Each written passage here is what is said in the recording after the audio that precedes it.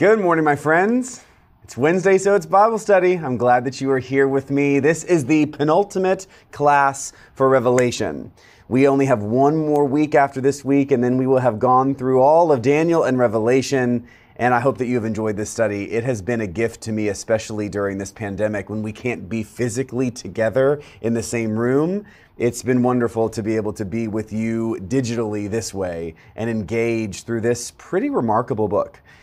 As we finish Revelation, know that I am carefully considering what we will do next year. An idea, a plan is forming in my mind. Thank you to those of you who have submitted ideas about what we could do together, because I think I'm creating something that might even look like 3-year cycle. Like we might plan next year as the first of a 3-year cycle of classes on books and ideas that I really think will be a gift to all of us. And so stay tuned. I hope by next week I'll have kind of this idea fully formed, and then we can reveal it to you as we make plans to gather again next fall. So, reminder that I'd love for you to be part of this digital community. Please visit stmichael.org/RBS, which is Rector's Bible Study. There you can join our email list so you get reminders, and make sure you're on our email list so that next year you'll be notified specifically about when we will begin, which is typically after Labor Day, and what books we might use as companions to our study, and the schedule. All of that's going to be going out to the church in general, but if you're on our email list, we'll make sure you get that information directly in your mailbox. In addition, there's information there about our podcast. You can search for Rector's Bible Study wherever you listen to podcasts, and we will be back loading that podcast with all of the lessons from the last 4 years. Right now, you can get most of Revelation there, but soon you'll be able to do Luke, Acts, and Genesis all on that podcast, which makes listening so much more convenient. So again, that's stmichael.org/RBS for information about this class, podcasts, email lists, all that good stuff. One more reminder. I love your questions and I love your comments, so keep them coming during today's class. And if you're on a social media platform, say hi to the people who are joining digitally with you so that we can stay connected to one another as best as we can. Now, before we jump into chapter 21, let's open with a good prayer. Ready? Let us pray. God, we give you thanks for bringing us together on this day. We give you thanks for the gift of this life. And we give you thanks that we can follow the trail that you have left for us. That visionaries and prophets and apostles and disciples who have come before us can help guide our way as we grow closer and closer to you on this way of love. Today we offer our prayers, our intercessions from the quietness of our hearts and our minds. May all those in our community, our family and our friends, those we love and those we do not even know, who need your healing touch, be filled with your Spirit, surrounded by your presence, lifted up by those who can care for them the best, that they may know your love in a very deep way. For those of us gathered here today, may we make space inside our hearts and minds, that your Spirit fill us up, and that we be inspired by studying your word to be the disciples you have called us to be, that we can go out into the world transformed and changed to help bring about the change that you hope for in the world you love. All this we ask in your Son, Jesus' name. Amen.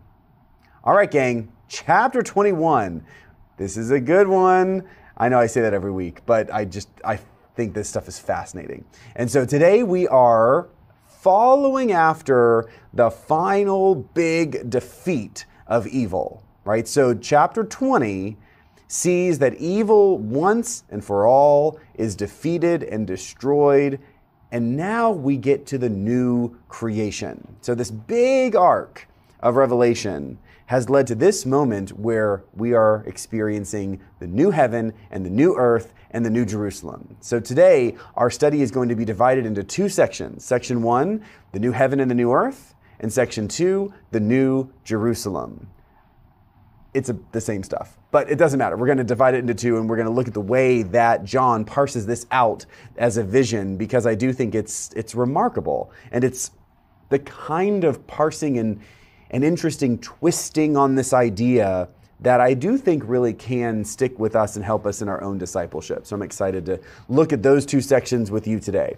Let's begin with chapter 21, verse 1. We're going to do a few verses. Here we go. Then I, John, saw a new heaven and a new earth, for the first heaven and the first earth had passed away, and the sea was no more. And I saw the holy city, the new Jerusalem, coming down out of heaven from God, prepared as a bride adorned for her husband. And I heard a loud voice from the throne saying, "See, the home of God is among mortals. He will dwell with them as their God. They will be his peoples, and God himself will be with them.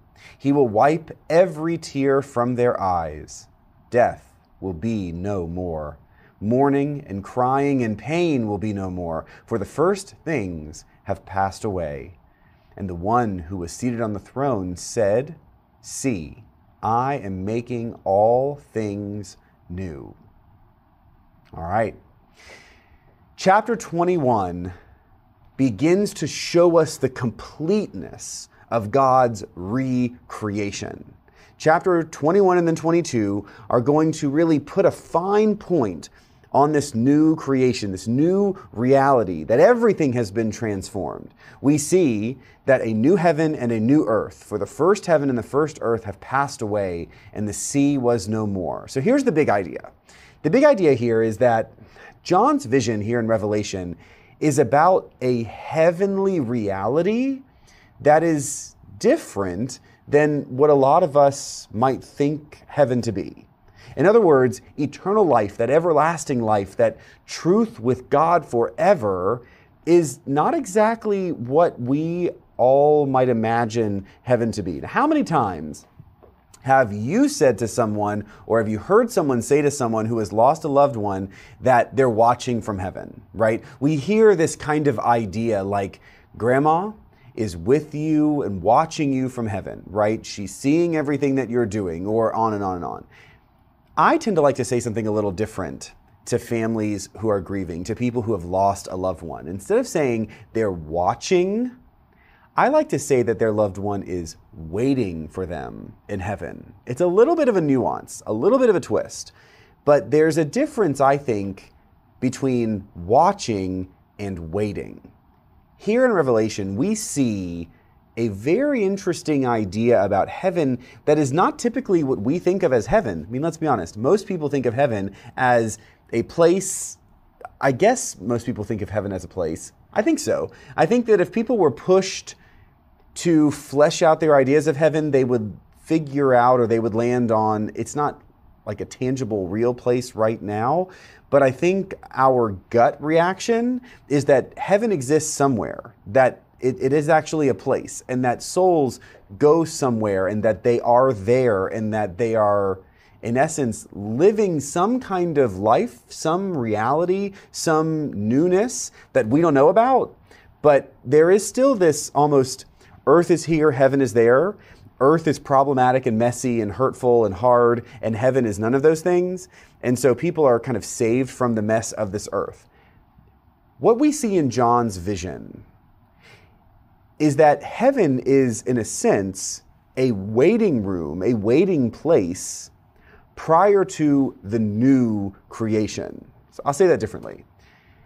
We've seen little nuggets all along the way in the book of Revelation where those who have died are, in a sense, a stasis. They're, under the altar. They're in a place where they're waiting for this moment when God's promises come to fulfillment, right? This is not simply a earth is hard down there, heaven is great up here, and everyone who's died is now having a great time up in wherever heaven is, and everything is great.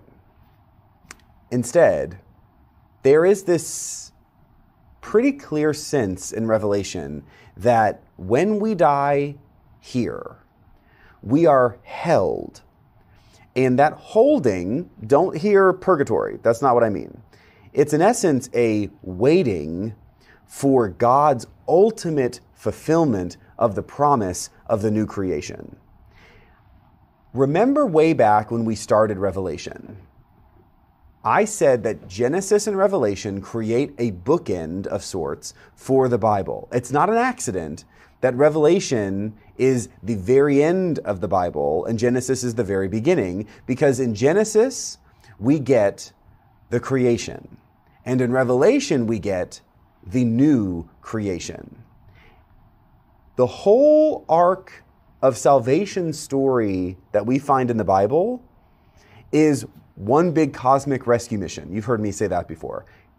God is wanting to renew and remake the entire creation, and ultimately will. But that renewal and recreation will not happen quickly, and until it happens in total, there is this sense that the promise is left somewhat unfulfilled. That's a totally faithful Orthodox way of understanding things, but it's also not common. And so I want us to sort of sit with this idea for a minute, because it's not perhaps the way we typically describe what heaven is, or the promise of heaven, or even the promise of salvation. It's a little bit different.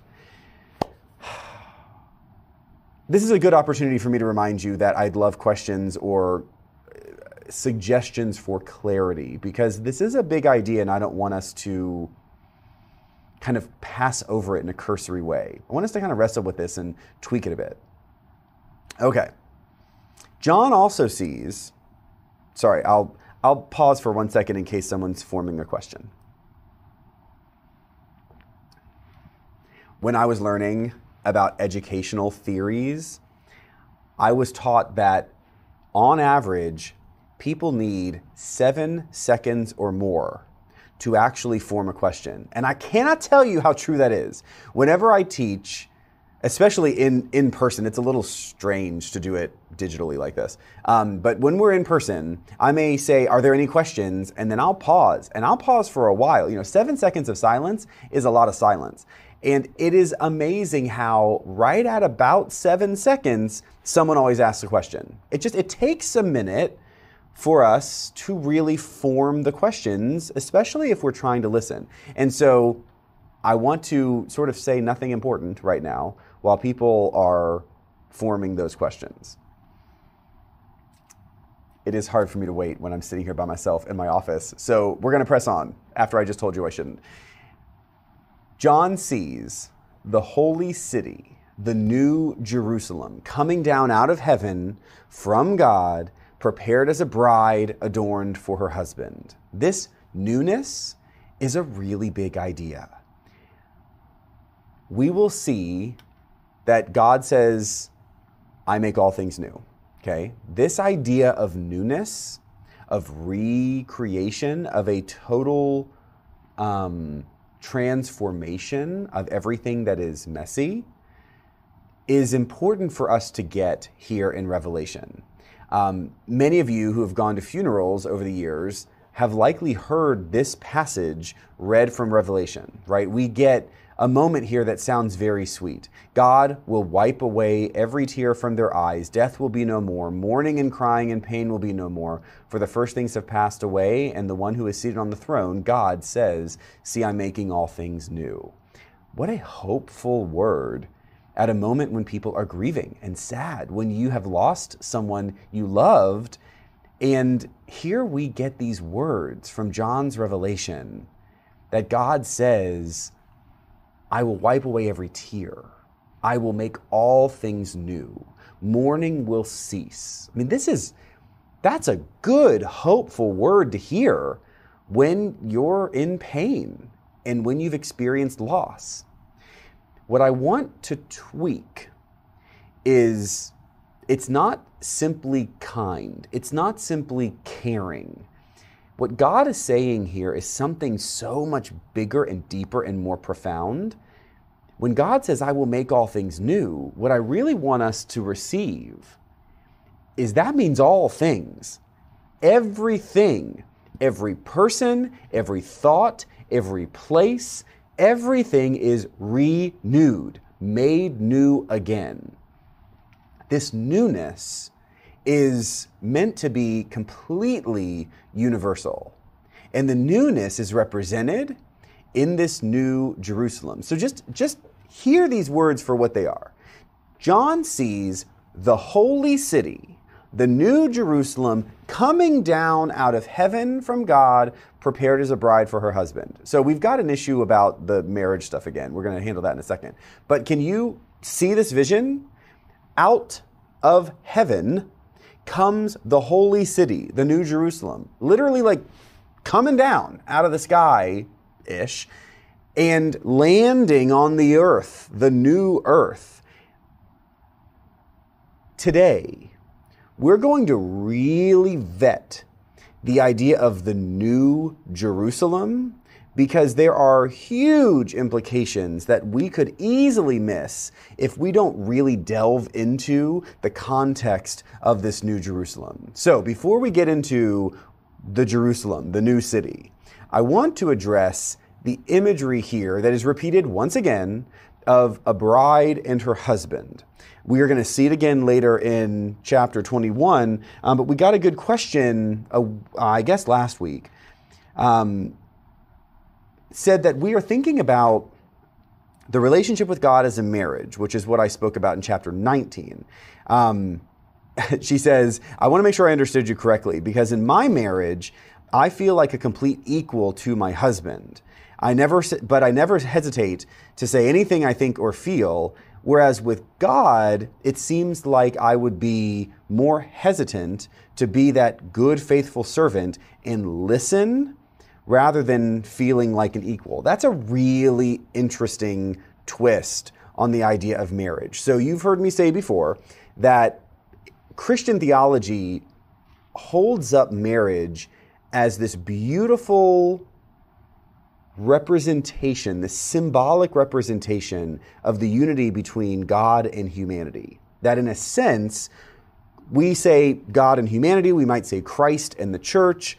Marriage represents this union that is sacramental, that is covenantal, that is complete and total.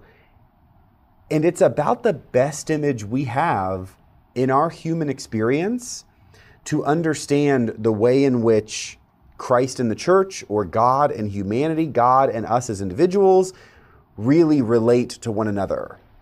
It is interesting that we might struggle with this sense of mutuality. I think the desire to not see ourselves as equal to God is a perfectly good way to be. I don't want to say that we are equal to God, but what I want us to focus on is that salvation comes through true love. Jesus came, and everything Jesus taught, did, and represents is anchored in the truth of love, the power and the strength of love. True love is not coerced or forced or tricked. True love is mutual and freely given. The imagery of a marriage is really meant to represent the mutuality of love, not that one party is better than the other, or that somehow mutuality means equal. We are not God, but we can love God as God loves us. Now, we can't on our own, but through God and through our desire to love like God, we can move in that direction. It doesn't happen fully until this new creation, right? The promise that everything will be made new is really where that response to God's love becomes complete. Until then, God loves us, and we get the choice to love God back. When we choose to love God back, we are like two people joining in marriage. We are like two individuals or two beings that see one another in as completely as possible and make a commitment to one another, a covenant to one another, that love is true and that they choose to love one another for good. And entering into that sacramental reality is the best human example we have of the kind of reality and mutuality that we share with God. So that's why this marriage imagery continues to come up, because it really does represent the kind of mutual relationship and work and effort and union and covenant that we share with God. None of our symbols are good enough. So nothing we do and nothing in this life on earth is going to really represent what God offers us, but marriage is probably, at least historically, the closest we have. So I hope that makes a little more sense. Now I want to focus on this idea of the Holy City and the New Jerusalem. So we say the new city, the Holy City, is coming down from heaven, and I want us to really focus on what Jerusalem meant for the Jewish people and for the followers of Jesus in the first century. So here we're going to have a little aside to make sure we understand that Jerusalem is not just a city. Jerusalem is not just a nice place. Jerusalem is God on earth. Jesus was a good Jew. Jesus called people to be his disciples who were primarily good Jews too. In the first century, in particular the early followers of Jesus, in the first churches, most of them, at least at the beginning, were good Jews. That means understanding Revelation through a Jewish lens is incredibly important so that we get as rich a perspective of the imagery and the symbolism as we can. There are a series of pivotal moments that happened in Jewish history that define the Jewish people and the way that they practice and the way they understand the world. The first is receiving the Ten Commandments at Mount Sinai, right? That's kind of obvious, right? Moses receives the Ten Commandments. That is really the foundation. It's the root of Judaism forever. Those 10 commandments that are then unpacked through midrash and other kind of legal, expanded and expounded upon, are all anchored on these 10 commandments. The literal tablets were put in an ark, and that ark was put in a tent, and that tent is where God touched the earth. So while Moses and the Israelites were traveling around in the wilderness, they would move that ark, they would move those tablets in the ark from place to place to place, because they believed that God literally touched the earth where the ark rested. Now, that happened for generations until David brought the ark to Jerusalem. So that's really the second big moment. The ark's placement in Jerusalem, and then Solomon built a temple around the ark, represented God's home on earth. If you imagine like a Venn diagram, right? There are these two spheres, the heaven and the earth. You've got God's reality, and then you've got the created reality. And there is this super tiny sliver of an overlap between those two worlds. And where that overlap happens, that is the place where the ark rests in the temple. God is believed to be physically present. Now, I'm not talking about today. Judaism has obviously kind of continued to expand their understanding of God and the world. But 2,000 years ago, especially 3,000 years ago, but 2,000 years ago, when Jesus lived, when John is writing, we have this physical understanding of God's presence in the temple. But not just the temple, but in the Holy of Holies. There was a spot in the temple that was deep inside where God physically touched the earth. When Solomon built the temple around the ark, and that temple was destroyed by the Babylonians, Judaism had to reimagine who they were. We know that from Daniel and the exile. there was a renewal of sorts of what it meant to be Jewish. When they came back out of exile and rebuilt the temple, that's the second temple, that became this glorious representation of God's presence on earth. That's the temple that Jesus went into. But here's the thing. John is writing Revelation in the 90s, and the temple was destroyed in 70. John knows that once again, God's physical home on earth has been taken away from humanity. When John tells this vision of a new heaven and a new earth and a new Jerusalem, what John is really saying to his readers is that God will be with us once again in total. Now, John is inheriting this new understanding of God with us through the person of Jesus of Nazareth.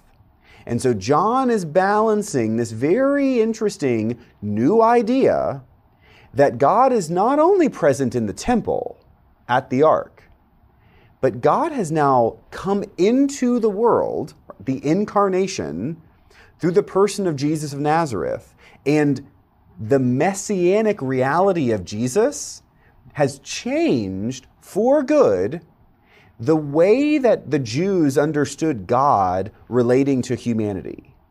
And yet, the promise of Christ is not completed until the entire creation is remade.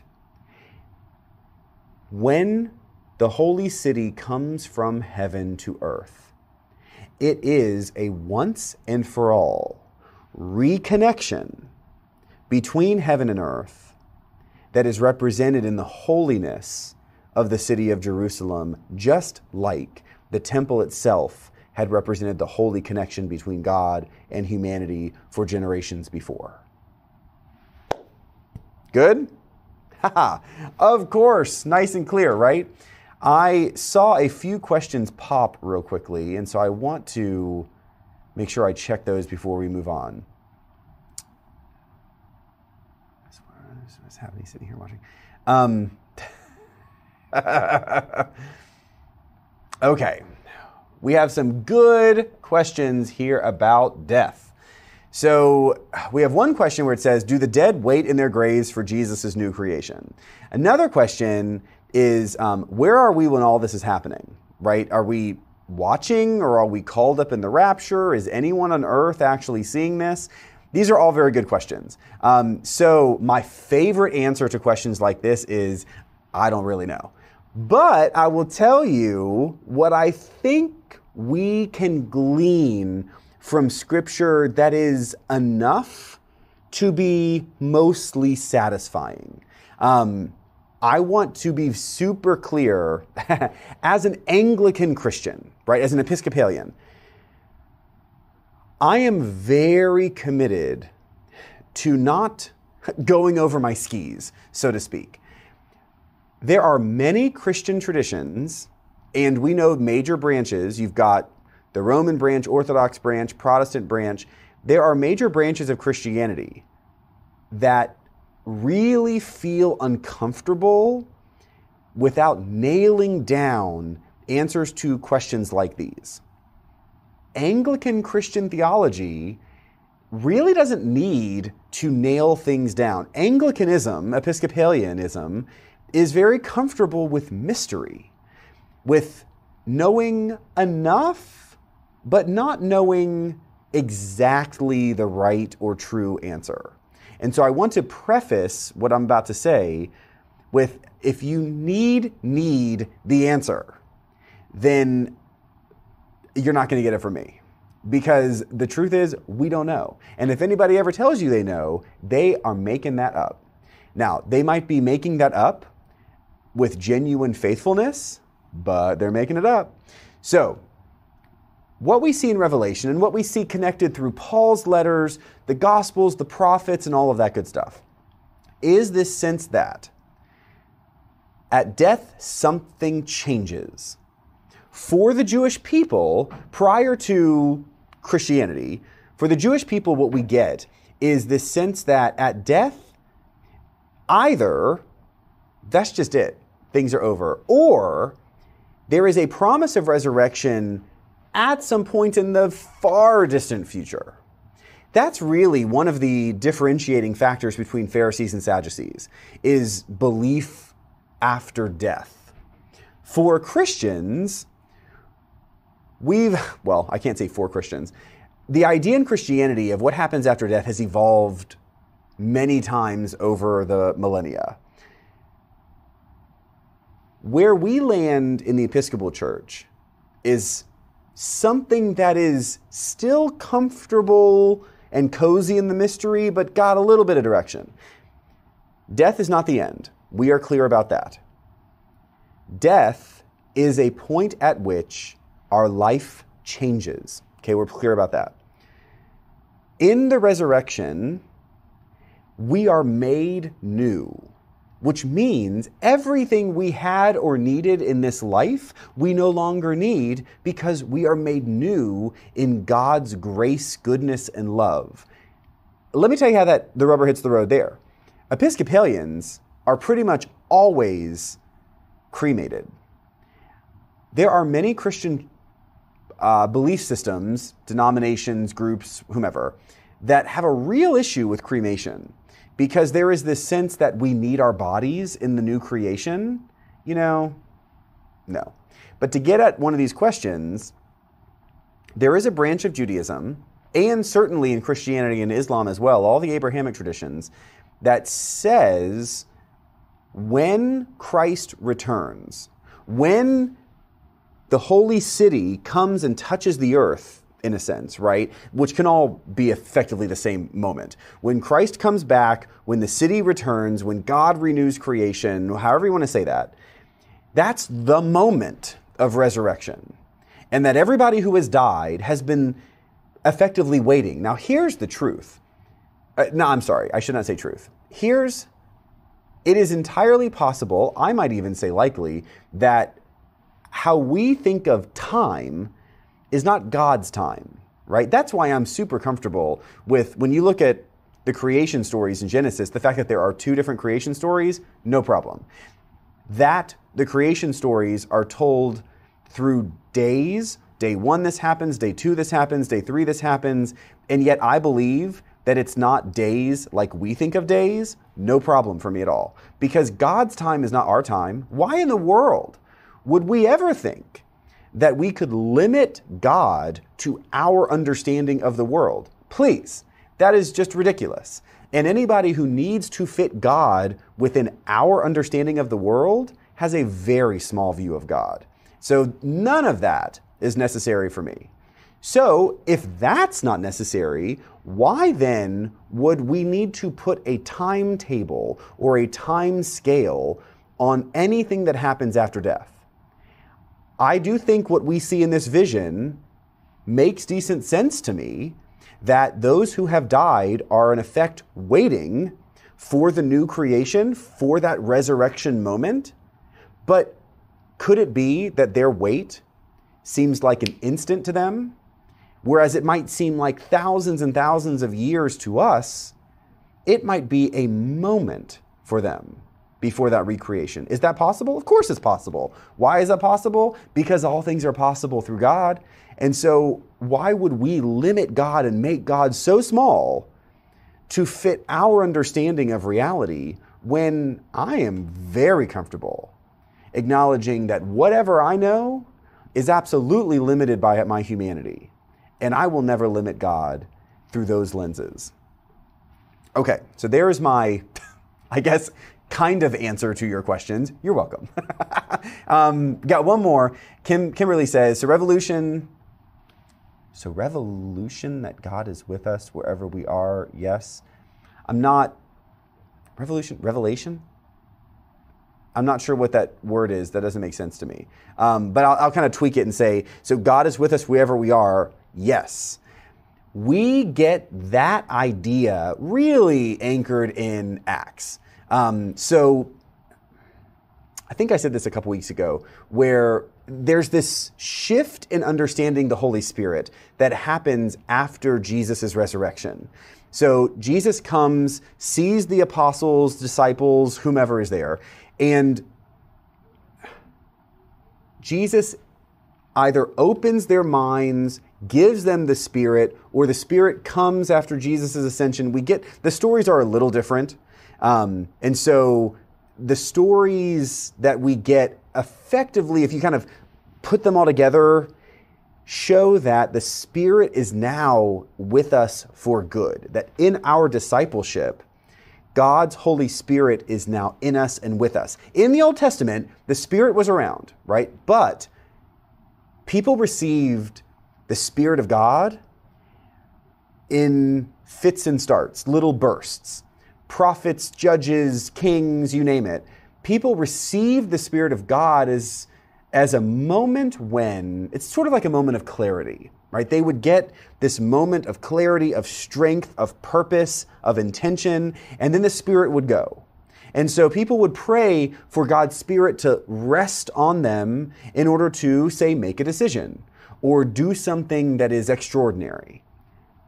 After Christ's resurrection, the Spirit takes on a different form.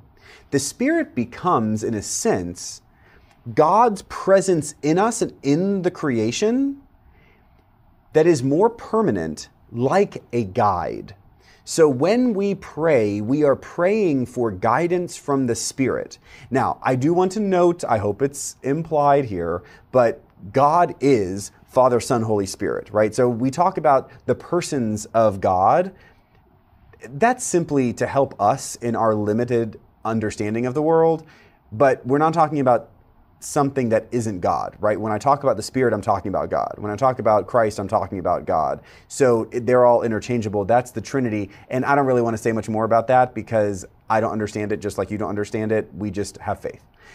The Spirit is with us, in us, guiding us, and the Spirit's what we have until we are recreated and renewed in this kind of moment. This vision of Revelation really points at that complete and total healing, wholeness, and renewal of the new creation.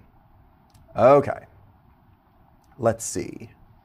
We've got, oh, funny. I like the comments. Thank you. Okay, so here we have, I want to kind of press on because we do need to finish this chapter. Let's look at verses 6 through 8. Okay, let's jump back in.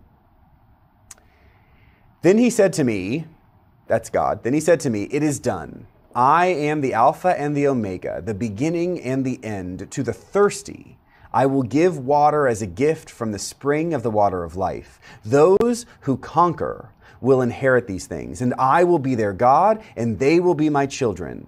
But as for the cowardly, the faithless, the polluted, the murderers, the fornicators, the sorcerers, the idolaters, and all the liars, their place will be in the lake that burns with fire and sulfur, which is the second death." Okay. God is all things, Alpha and Omega. Revelation is this wonderful bookend to the beginning, which is the creation in Genesis. But Revelation is not just the end.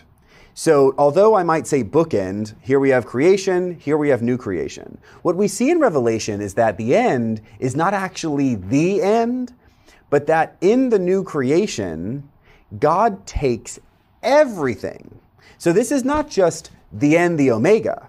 God says, "I am the Alpha and the Omega." That's the beginning and the end. There is a new creation, a new order, a total renewal that includes the beginning and the end, not just the end. Now, I say that, and it's kind of like, what? I want to offer, and I cannot unpack all this right now. There are two major ways. I thought about saying this, and now I'm wondering if I'm opening a Pandora's box. Okay, I'm going to say it anyway, but just hold on to it, and maybe don't even ask a question about it right now. Just kind of let it seep in and see what you think. When God is the Alpha and the Omega, God is everything. God is outside of time and place. God is total. Everything then becomes God. We cannot help, as humans, as Western humans, trying to figure out what that means with before and after and during, because for us, time is linear. There are other parts of the world, particularly the Eastern world, where time is cyclical. There are two major ways of understanding time, kind of in the human philosophical tradition. You've got West and East. In the West, time is linear. What happened yesterday is back there. What happens tomorrow is over there. And time moves in a line. In the East, time is cyclical, which is what gives way to these Eastern ideas of things like reincarnation, right? Which is not Christian, but it is understandable. If one understands time as cyclical, then effectively you're returning to a point you've already been in. I want us to, not necessarily, cyclical time in the East, that's fine. We can be intellectuals and understand that. But what I want us to do is put down the need for time to be linear, which is kind of like saying put down your head. It's hard for us because it's just everything. It colors everything that we understand in the way we see the world in every way. But in this moment, when God says, I am the Alpha and the Omega, God is now beyond time. There is no past. There is no future. There is just everything. God is all in all. And we simply receive that. Don't ask a question about it. Just understand that in the new creation, everything is everything. Everything is God, everything is us, everything is love, you name it, all in all. Now, in addition, we see a very neat moment here where the image of the spring of the water of new life pops up. It's almost 11:15. I'm running out of time. I'm talking too much. So this is where I think things get really good. So the idea of the water of new life. This is an image that we are very familiar with, right? Water as the life giver. And Jesus talks about the water of new life in a pretty explicit way multiple times in the Gospels. There is a scene that I think is so critically important for us to understand in the big arc of things. That's the Samaritan woman at the well. And so I'm going to read from John chapter 4. Don't need to worry about it. This is something you know, but I want you to hear what Jesus says that has to do with water. Okay? So I think we're familiar with this story. A Samaritan woman came to draw water at the well, and Jesus said to her, "Give me a drink." The Samaritan woman said to him, "How is it that you, a Jew, ask a drink of me, a woman of Samaria?" And Jesus answered her, "If you knew the gift of God and who it is that is saying to you, 'Give me a drink,' you would have asked him, and he would have given you living water." The woman said to him, "Sir, you have no bucket, and the well is deep. Where do you get that living water?" And Jesus said to her, "Everyone who drinks of this water will be thirsty again. But those who drink of the water that I will give them will never be thirsty. The water that I will give will become in them a spring of water gushing up to eternal life." And the woman said to him, "Sir, give me this water so that I may never be thirsty." Oh, it gives me chills to read that passage. I think there may not be a more important passage in the Gospels than that moment of Jesus with the woman at the well. We see this beautiful imagery of water as being the source of life. Now, for us, talking about water as this life force and this life source seems beautifully poetic. But that's because we are affluent, comfortable people in the West, right, in America. But for the people in the first century, and honestly, for the majority of people on earth today, water is way more than poetic. Water is critically important. It is fragile, it is scarce, it must be protected. Water is everything. And so this image of water as life is clear for what it truly is in that literal sense. We cannot live without water. But the water of life roots itself all the way back to the story of creation in Genesis. So now I'm going to read just a couple verses from Genesis chapter 2. Here we have the second story of creation, and the garden has just been planted. And Genesis 2:9 says, "Out of the ground the Lord God made to grow every tree that is pleasant to the sight and good for food, the tree of life also in the midst of the garden, and the tree of the knowledge of good and evil. And a river flowed out of Eden to water the garden." In the beginning, in this beautiful, perfect garden, in this perfect creation, there flowed a river that sustained and fed everything. That's all they needed. It was the river of life. Here in Revelation, in the new creation, we see that the spring of the water of life is renewed and recreated and unifies this before and after, this Alpha, the Omega, into something complete and total and new. And so now I have pictures for you because I cannot read this passage without thinking of my previous parish in Memphis. In that church, beautiful little church, behind the altar in the reredos, there is what is called a triptych. And many of you know this. It's usually iconography where you almost have kind of three panels and they tell a story. Behind the altar, there is a triptych, and I'm going to show you this image. And so I apologize to those of you who are listening to this and not watching with us. But I want you to see how powerful these images are. So I couldn't find a big picture of the whole altar piece, except for an image of me doing a wedding there. So that's me in the wedding. And so behind us, behind the altar, you see the flowers, and right above the flowers is that triptych that I described. It is a representation of this passage in Revelation, of the new creation. I'm going to zoom in real quickly. Obviously, there is right in the center a cross that sits in front of the reredos. But if you can look just behind that cross, what you see is the Lamb flanked by the Alpha and the Omega, standing above the four rivers of creation. In Genesis chapter 2, that one river that flows out of Eden becomes four rivers, including the Tigris and the Euphrates, that fed the world at the time, right? So that's the Mesopotamia area. But what you see here represented is this revelation imagery of the Lamb triumphing. You see, you've got that kind of flag above the Lamb of triumph over evil, containing everything, the Alpha and the Omega, and the new river of life that flows in the new creation. Isn't that amazing? I think that kind of thing is just stunning. I've never seen another church where the main imagery behind the altar is of Revelation. It's stunning. And so I thought I would just share that with you all today.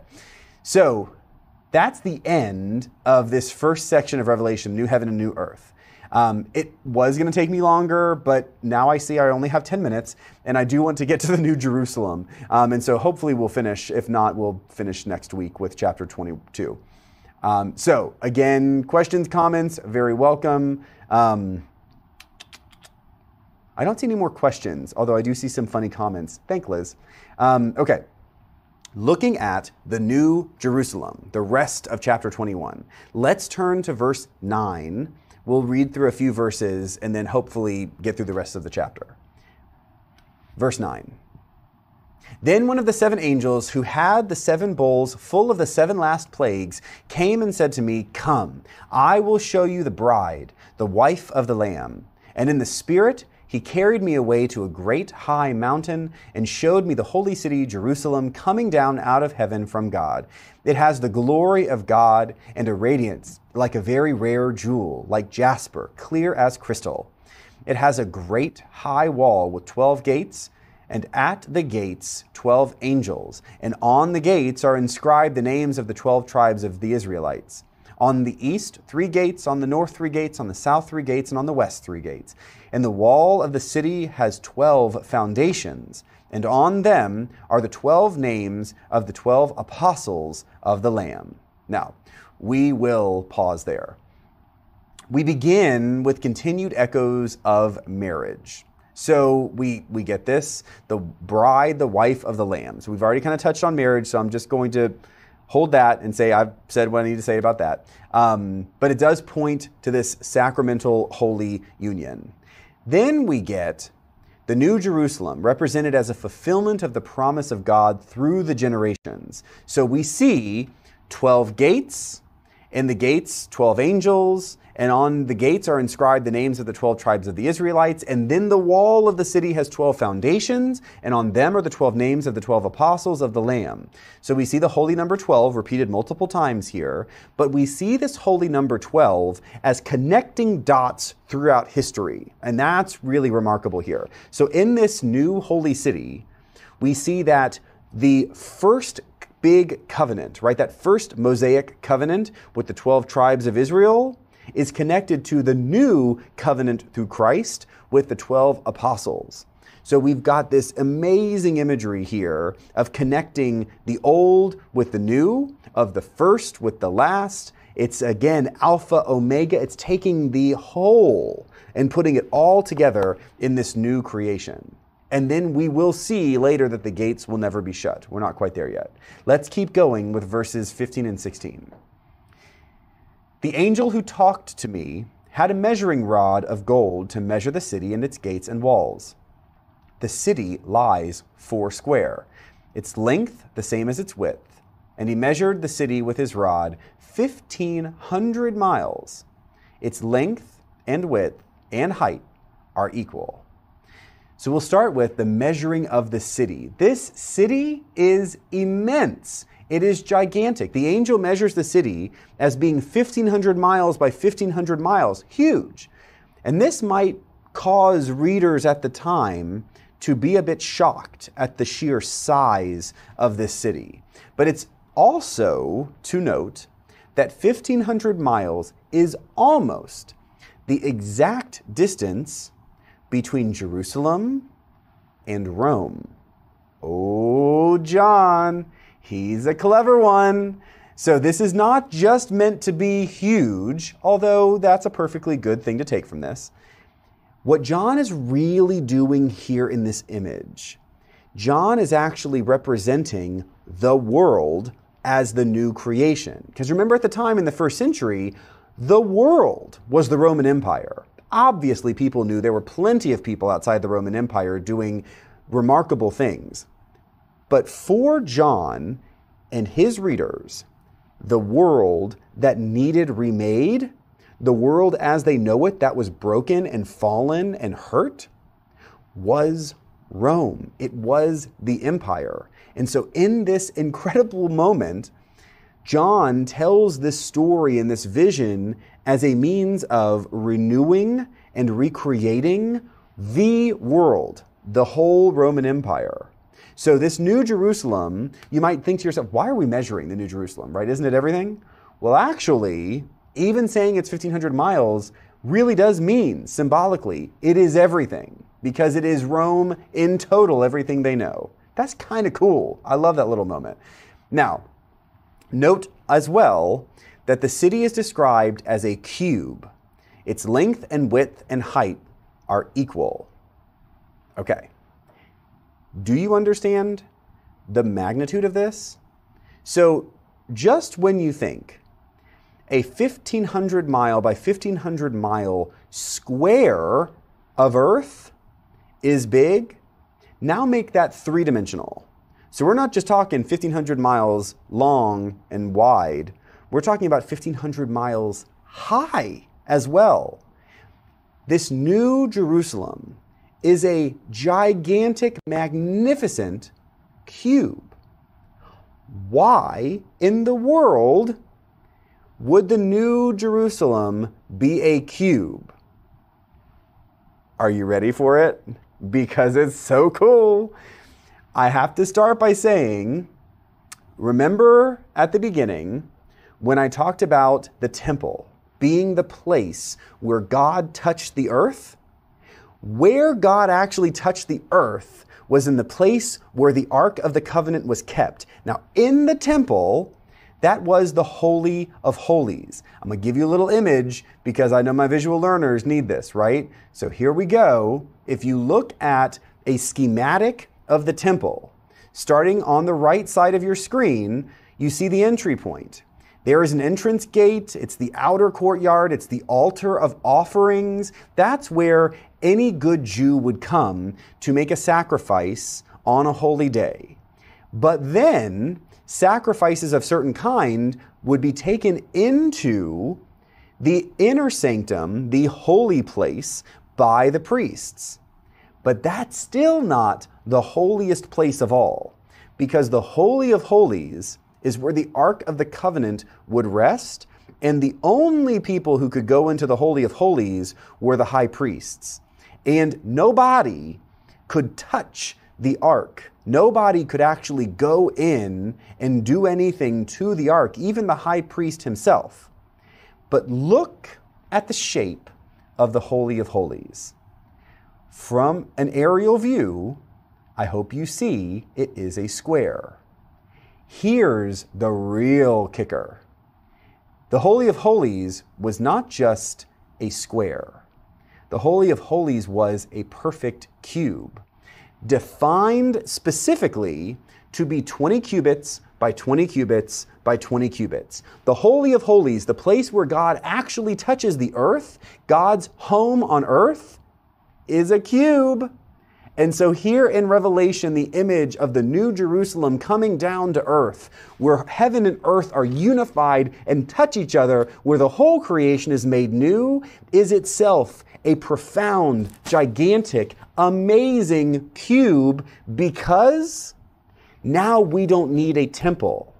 Now we don't need a place on earth that represents God's presence, because now in the new creation, in the recreation, everything has been made new. Everything is now divine. Everything is now God. Even the city itself. Everything. What has been made new is everything in every way forever for good. How good is that? I love this kind of stuff. That symbolism, it makes me crazy. It's so good. So we are not quite done yet with chapter 21, but it would be very easy to pick up here next week, end chapter 21 as we go into chapter 22, which will end our entire Revelation study. And so don't miss it. Be back here next week for the last study of Revelation. And until then, give me your questions, your comments, email them to me or to Meredith, and we're going to close out strong. God bless you all. I'll see you next week.